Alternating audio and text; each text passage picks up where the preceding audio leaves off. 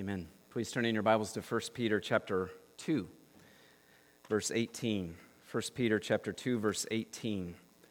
If you're using the black Bibles, that can be found on page 1015. Our study through 1 Peter has brought us to chapter 2, verse 18.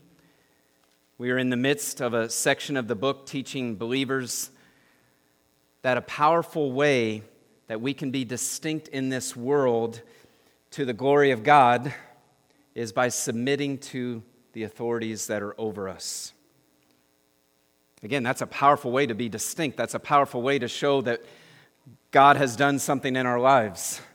Because by nature, fallen mankind disrespects authority. By nature, mankind rebels against authority. But Christians are called to be different. God has made us new creations. He has set us free from that enslaving power of rebellion, from that enslaving desire for autonomy. God says that all authority over us has been placed there by Him. And so when we submit to our human leaders, we know that we're ultimately submitting to God. So last week, God's word in verses 13 through 17 taught us to submit to our civil authorities. And now in verse 18, the next call for submission is for servants to submit to their masters. However, what we're going to see is Peter's going to quickly expand this teaching out to all Christians, whether we're a servant or not. And the focus quickly becomes teaching all Christians to endure unjust suffering. So that's really what the sermon is about today, because that's what the passage is about today, unjust suffering. So let's begin by reading the passage together. So I'd ask the congregation to stand, please, for the reading of God's word.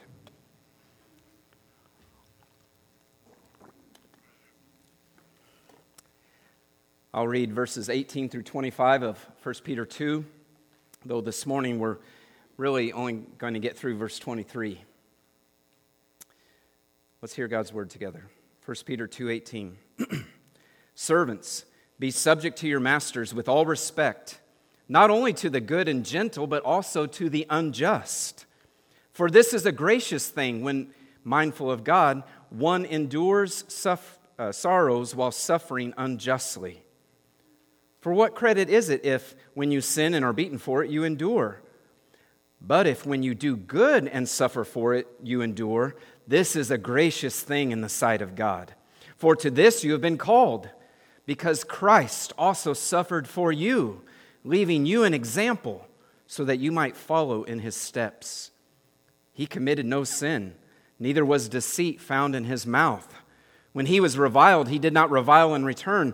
When he suffered, he did not threaten, but continued entrusting himself to him who judges justly. He himself bore our sins in his body on the tree, that we might die to sin and live to righteousness. By his wounds you have been healed. For you were straying like sheep, but have now returned to the shepherd and overseer of your souls. Thanks be to God for his word. Please be seated.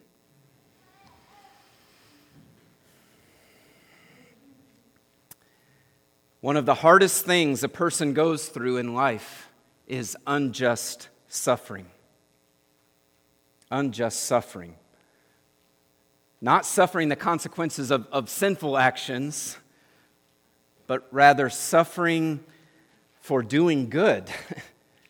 Doing what is right and then suffering because you did what is right. Being punished by authority when you didn't do anything wrong. Unjust suffering is one of the hardest things a person goes through. Because you're thinking, why is this happening? I did what was right and now I'm suffering for it. Made me think of Joseph in the Old Testament. Remember with Potiphar's wife, she tried to seduce him. She tried to come on to him. But he did the right thing. He resisted and he fled the temptation. He said, how could I do this thing and sin against God? But yet he still suffered. He was falsely accused. He was thrown into prison. He's an example of someone who suffered unjustly. And obviously he's an example of how God had his sovereign and good purposes for that. But unjust suffering is one of the hardest things we go through because unjust suffering is very painful. I mean, all suffering is painful, but the pain is heightened with unjust suffering because not only is the suffering itself painful, but also as we're going through that, at the very core of our being, we're crying out, this is not right. This is not fair.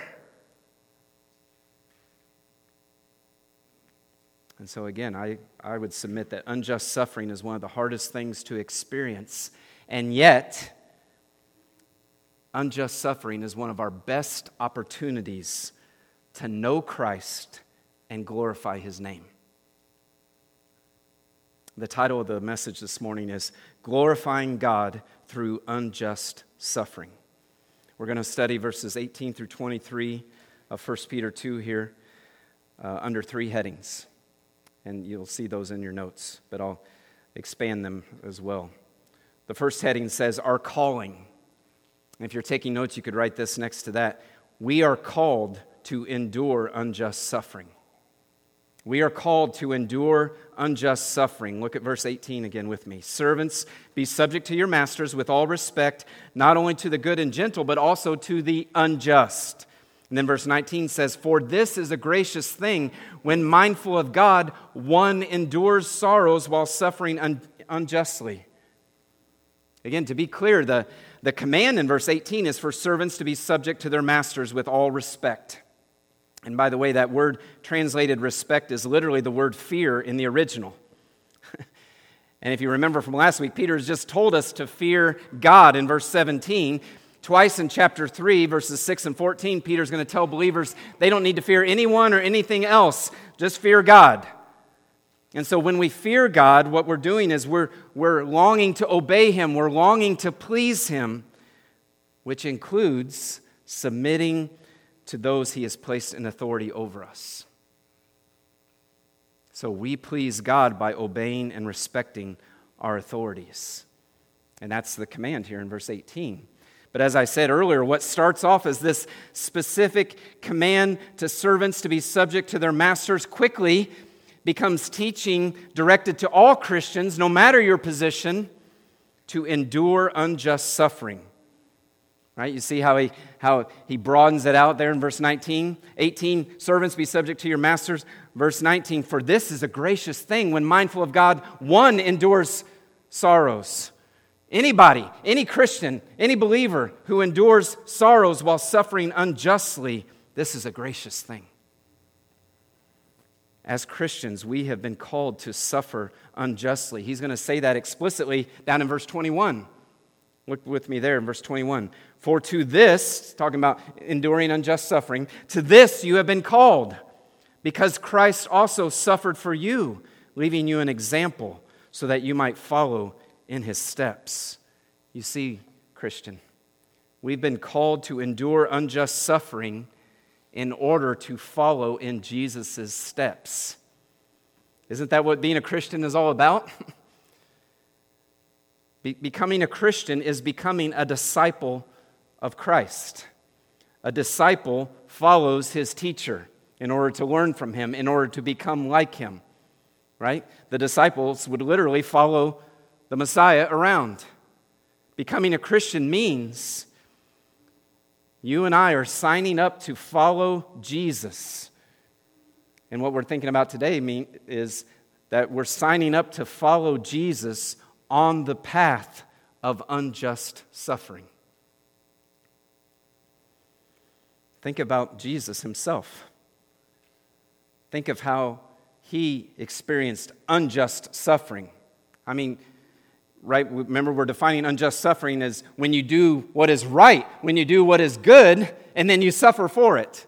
And we know Jesus only ever did what is right and what is good. I mean, Jesus healed the sick. Think of his ministry on earth. He healed the sick. He showed compassion to the leper and healed him. He healed the lame, the mute. He healed the blind. He cast out demons, those who were oppressed. He was setting the captives free, as was prophesied about the Messiah. He multiplied bread to feed the hungry. He welcomed little children to come to him.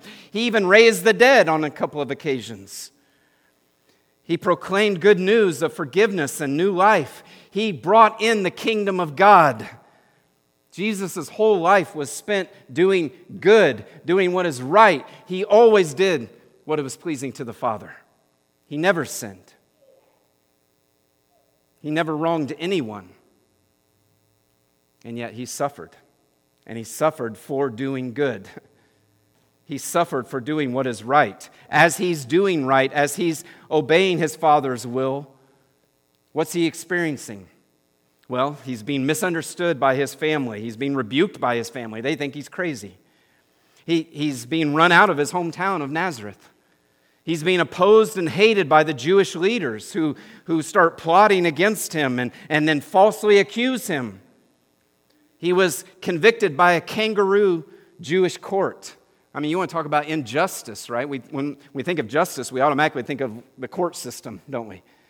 Wow, what a sham of justice his Jewish trial was. False witnesses couldn't even agree and just,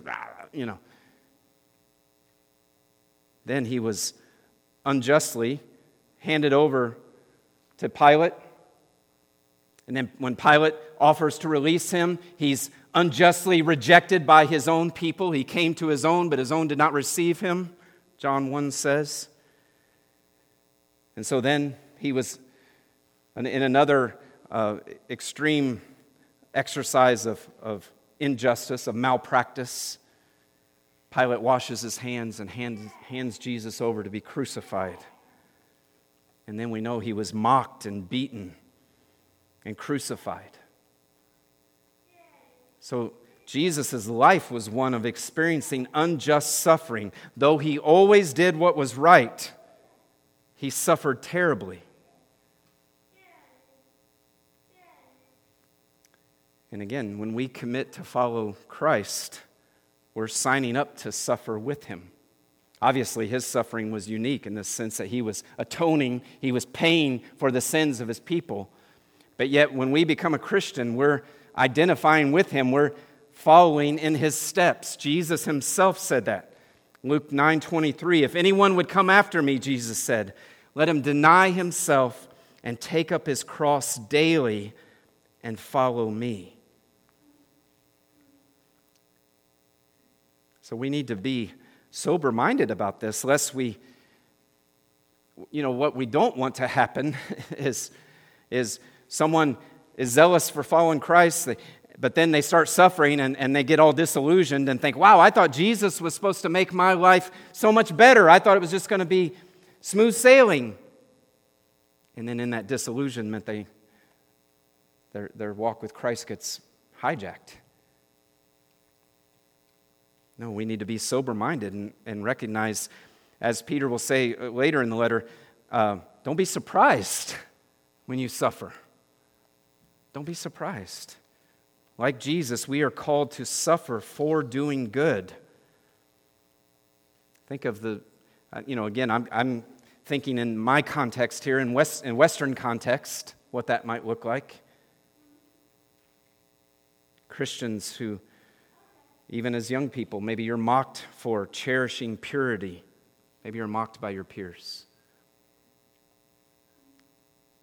Christian, maybe you're harassed by fellow employees because you work hard, right? Because you try to be a man or a woman of integrity, put in an honest day's work. And the others are like, well, knock it off, man. You're making us look bad. Who do you think you are, some brown-noser? Maybe you're ridiculed for believing the Bible. Maybe you're slandered and misrepresented for following Christ. And we know that's becoming increasingly the case in our culture, isn't it? If someone is an evangelical, it's like they're a crazy person and they're dangerous, society says.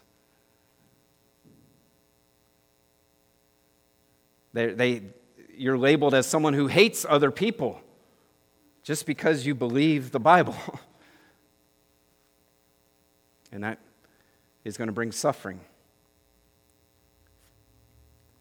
Maybe in the workplace you're demoted or withheld promotions that you deserve because you're a Christian. Maybe you're even fired because you won't fudge the numbers on a report.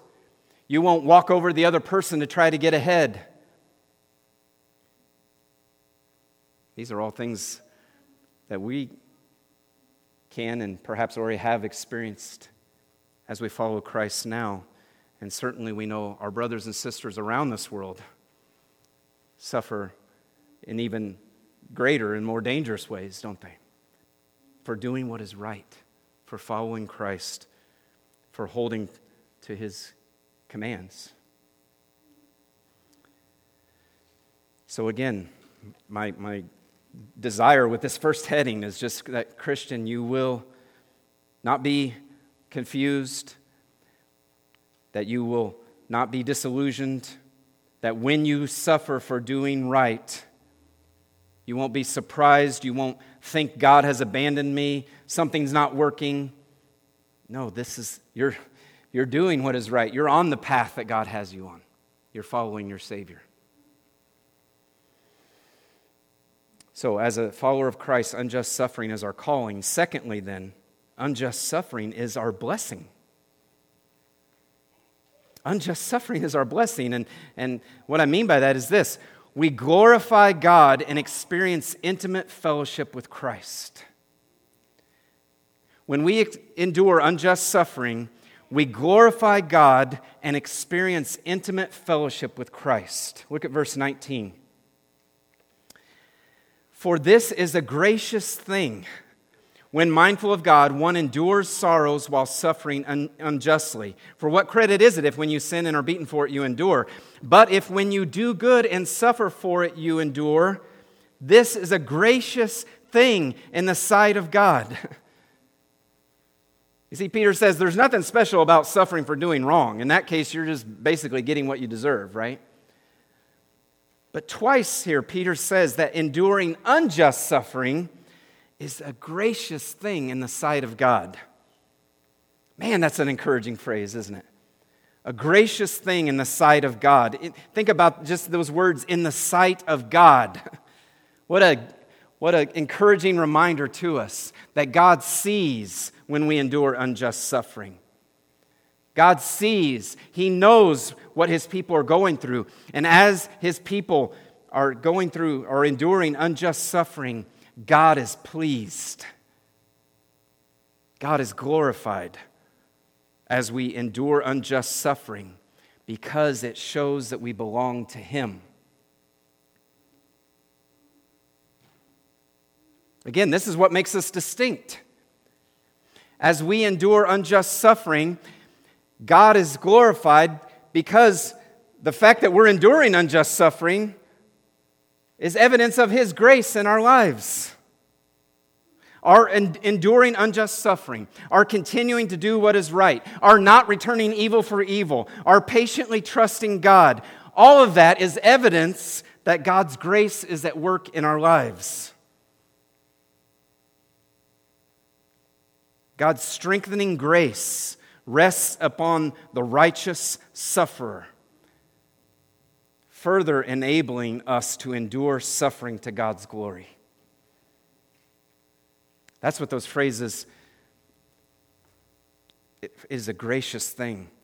That's what I kept coming back to as I studied those. This is evidence of God's grace in your life. You've been set apart. You've been made a new creation. By nature, people wouldn't endure that. By nature, they would get bitter. By nature, they would try to retaliate. By nature, they would throw in the towel and say, it's not worth it. But God has made a difference in your life.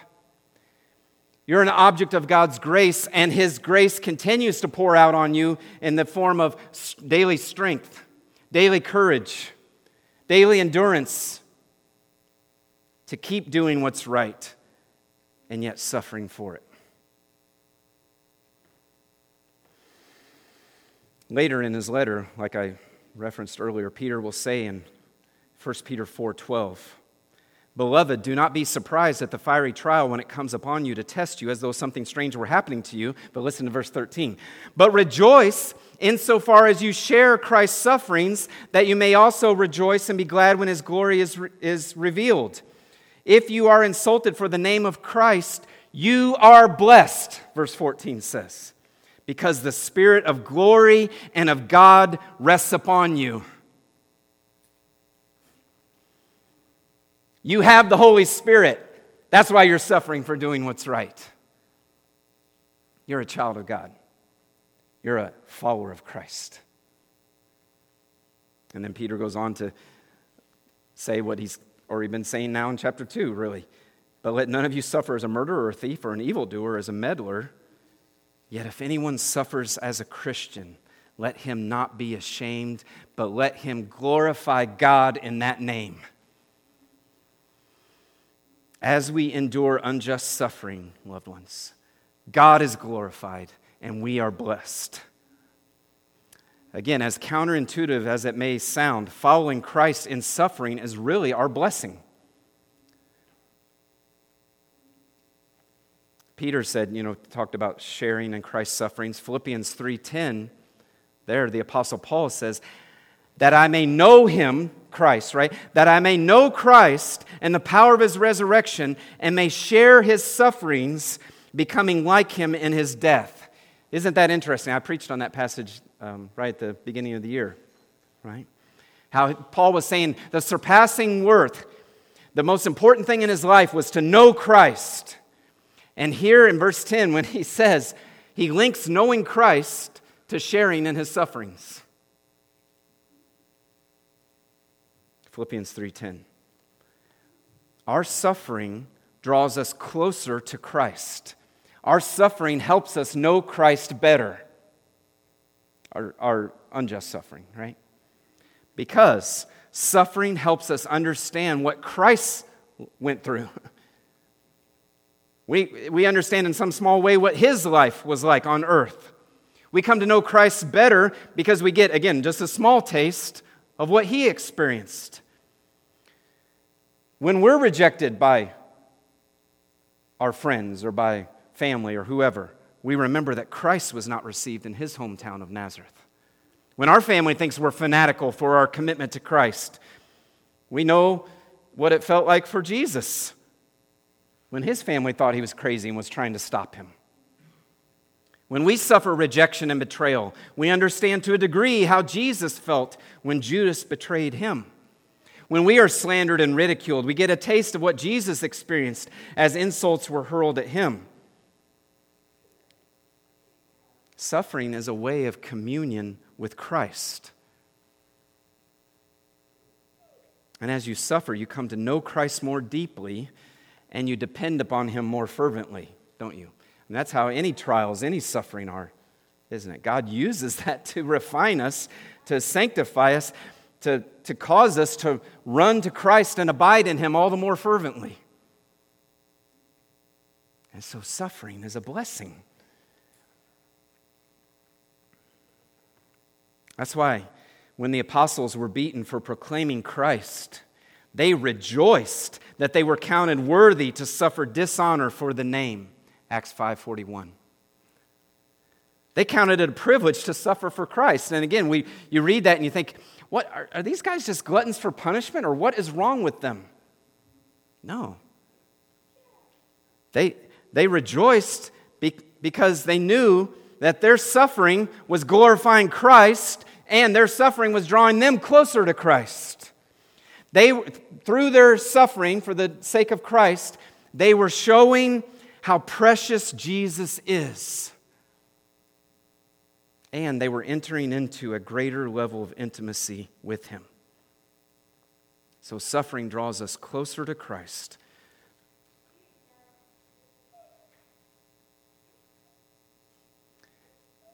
And again, you think about that.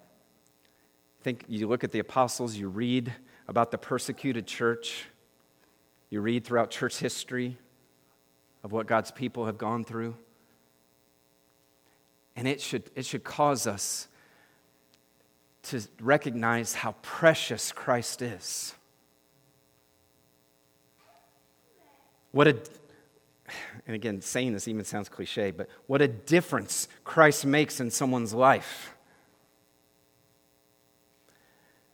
That they're willing and able and even joyful to suffer for His sake.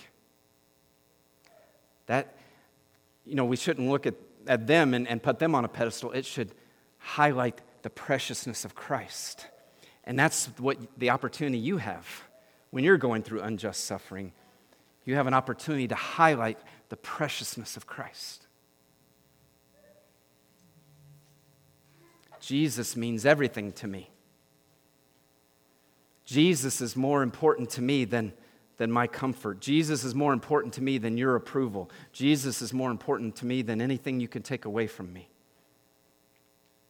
Jesus is precious. Though we have not seen Him, we love Him. Though we do not see Him, we believe in Him and are filled with a joy inexpressible and full of glory. Isn't that what Peter's already told us? And by the way, if you're here today without Christ, I pray that you would see something in the believers here. I pray that you would see something in believers all around the world to understand the preciousness of Christ. This is not just a religion thing. This is not just a hobby or a cause or something like that. He is Lord and Savior. He has paid it all. He has laid down His life for us. And so He is worthy of your devotion. He is worthy of your, committal, your commitment, let's say that. He's worthy of your lifetime commitment. He's worthy of any pain and suffering that you'll go through. He is worthy because you'll come to know Him even in deeper ways. So if you're without Christ, I pray the Lord would draw you to Him even this morning.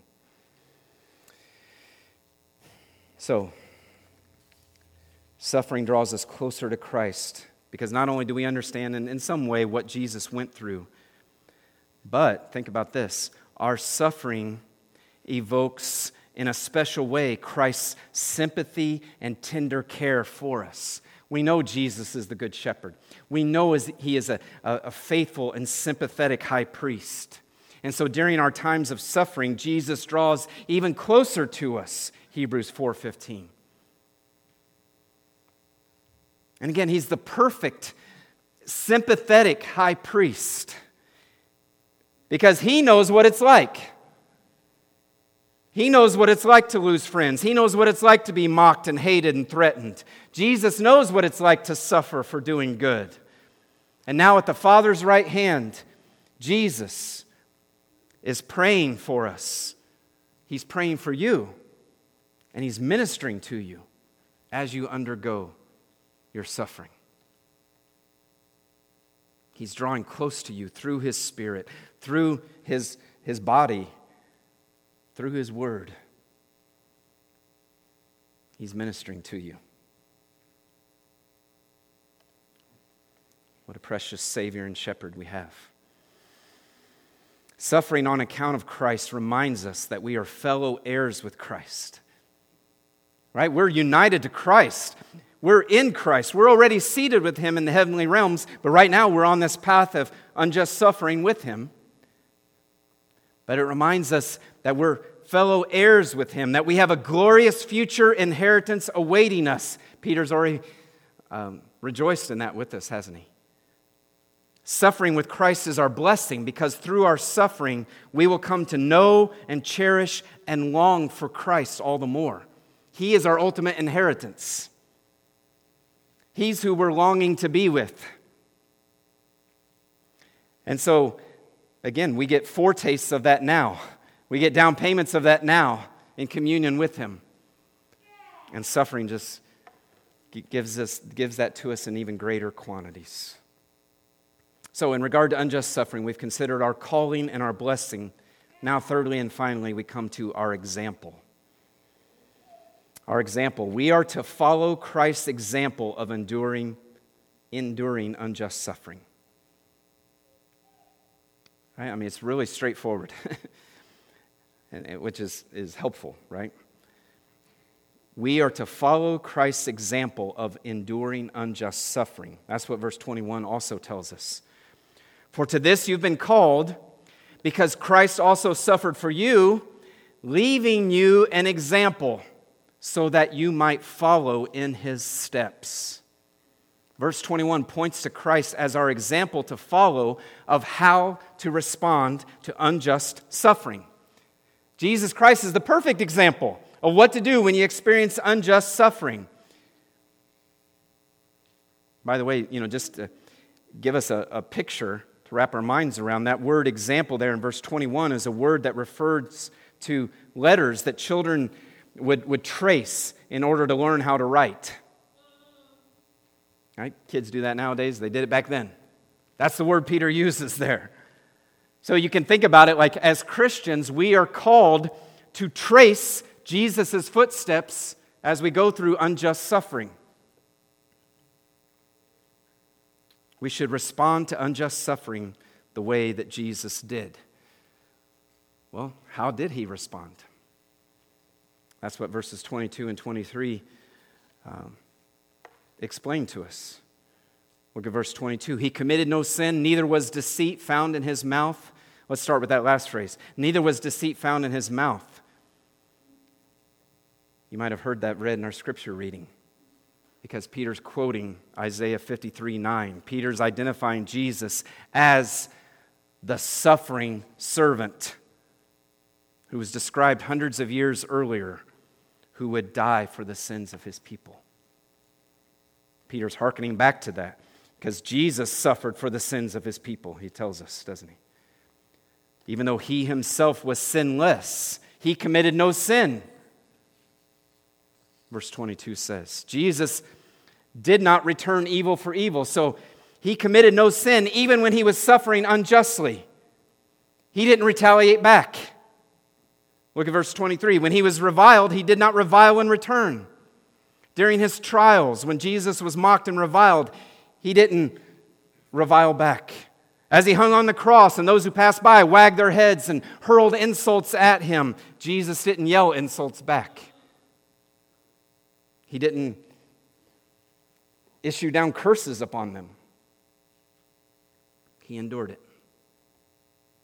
In fact, he prayed for them, didn't he? He prayed, Father, forgive them, for they know not what they do. He returned good for evil. When he suffered, Peter goes on in verse 23, he did not threaten. Think about that. Jesus didn't threaten the Jewish leaders, you better not touch me, you better step back. He didn't threaten Pilate. He didn't retaliate against the Jewish ruling council. He could have fought back. Remember what he told Peter when Peter tries to defend him there at the garden when he's getting arrested? He's like, put your sword away, Peter. Do you not think that I couldn't call upon my Father and ask and have him send legions of angels down here? I'm accepting this. I'm submitting to this. This is why I came. I'm enduring it. Notice what Peter says here. This is so key when we think about an example. When he suffered, he did not threaten, but continued entrusting himself to him who judges justly. See what that's telling us? Jesus, as he was going through this unjust suffering, how was he not able to retaliate? How was he able to endure it? Because he trusted his Father. He trusted God. Jesus entrusted himself to him who judges justly. Jesus knew and trusted that God was good. He knew and trusted that God loved him. Jesus trusted his Father's plan for his life. And Jesus knew that God, his Father, was a sovereign, just judge. And so he entrusted himself to the hands of his loving, wise, and all-powerful Father. Oh, what freedom that is to be able to do that, isn't it? God, I know you are good. I know you're wise. I know you're all-powerful. I know you're just. And so, I'm leaving it in your hands. Jesus did not need to retaliate. He did not need to defend himself because he knew that God had a plan and he knew that God would make it right in the end. Jesus knew that his heavenly Father would vindicate him by raising him from the dead. His heavenly Father would prove that Jesus was truly the Son of God. His heavenly Father would show that Jesus really was the promised Messiah. Jesus knew that the sins of all these people who were doing this to him would not go unpunished. Again, he's praying for the Father to forgive them. He knew that many, by God's grace, would later believe in him. And so those who would believe in him, their sins don't go unpunished. Their sins are paid for by Jesus himself on the cross. But then also those who never believe, those who died without Christ, their sins won't go unpunished either. They will be held accountable for their sins at the final judgment. So to sum up Jesus' example, no sin, no retaliation, trusting God. That's it in a nutshell. No sin, no retaliation, trusting God. That is the perfect, God-glorifying example of enduring unjust suffering that Jesus has left for us. When we suffer unjustly, we don't need to retaliate because we trust that God is the just judge. That sin against us will not go unpunished.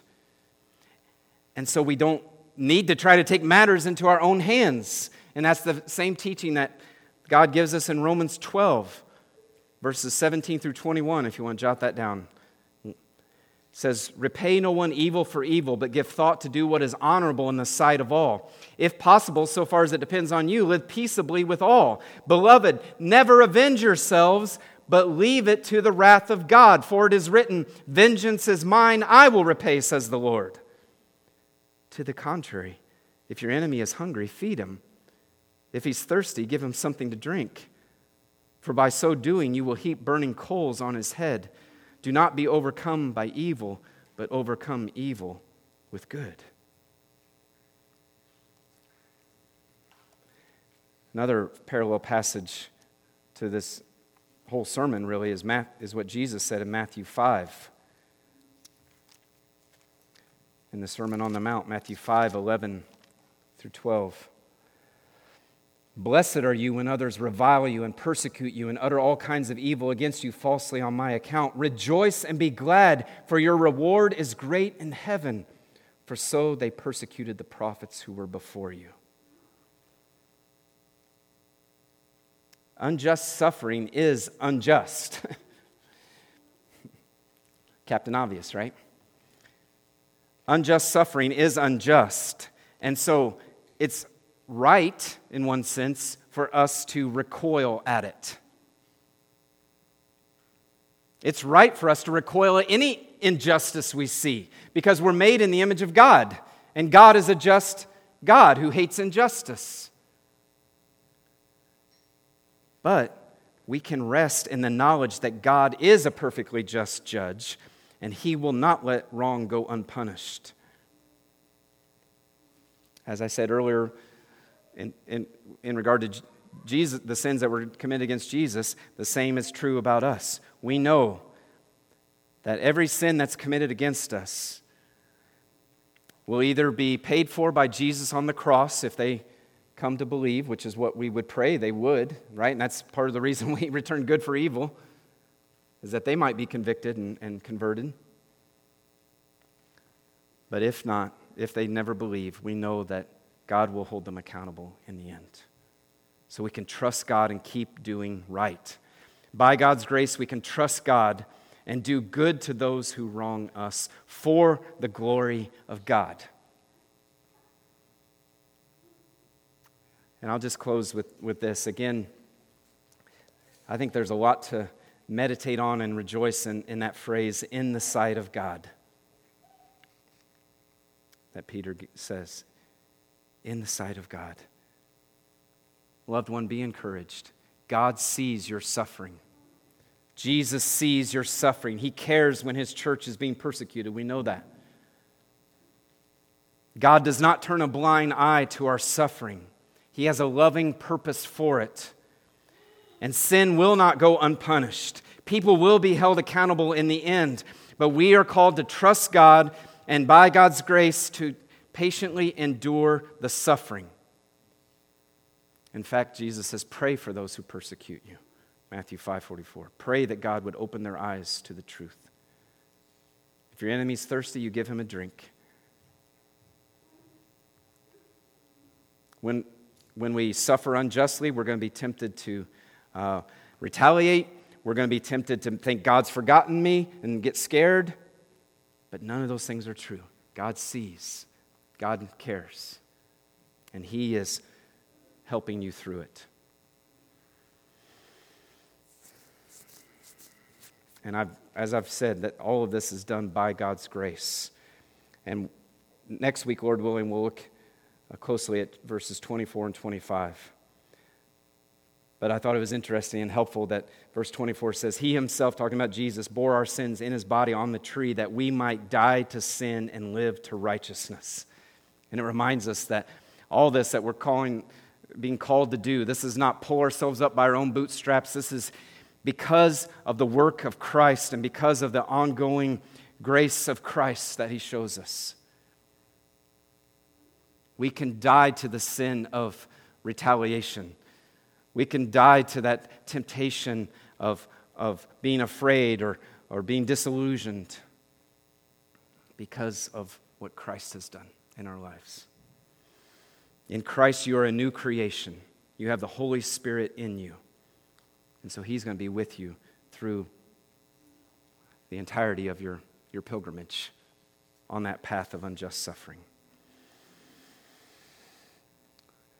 So, loved ones, let us keep our eyes fixed on Jesus. Christ's suffering fully atoned for our sins. Christ's suffering secured our eternal salvation. And just as God vindicated Christ from His suffering by raising Him from the dead and exalting Him to glory, so too one day we will be delivered once and for all from all suffering and will reign with Christ forever. Let's pray. Father, we praise You for who You are. Again, we stand in awe at Your love, at Your mercy, at Your sovereign grace, Your wisdom, Your power, Your faithfulness, Your justice. And Lord Jesus, we stand in awe of You, of how You endured unjust suffering, of how You did it as a man in the power of the Holy Spirit, depending on the Word of God, rehearsing the promises of God, trusting in Your Heavenly Father. We praise You for that example You have left us. And we praise You because we know, Lord Jesus, Your life and death is more than just an example for us. It is what has secured our salvation. It is what guarantees our ultimate and final deliverance. And so I pray that You will help us, Lord. For any here today who are going through unjust suffering right now, or even just the suffering of living in this fallen world under the curse of sin, draw them close to You. Help them cling to You. And Lord, prepare us all. Help us be abiding in You so that when our time comes to experience suffering for the name of Christ, that we may bring glory to You. And we pray for our brothers and sisters now, Lord. We think of Christians all around this world, in Nigeria and in China and in the Middle East, anywhere where they're being persecuted. Lord, may You be glorified through them, and may they experience what Paul was talking about, of knowing that sweet fellowship with You. May others see in their lives how precious You are and be drawn to You. In Jesus' name we pray. Amen. Amen. Now we're going to celebrate the Lord's Supper together. So if I could have the men come forward, please, who are going to serve us.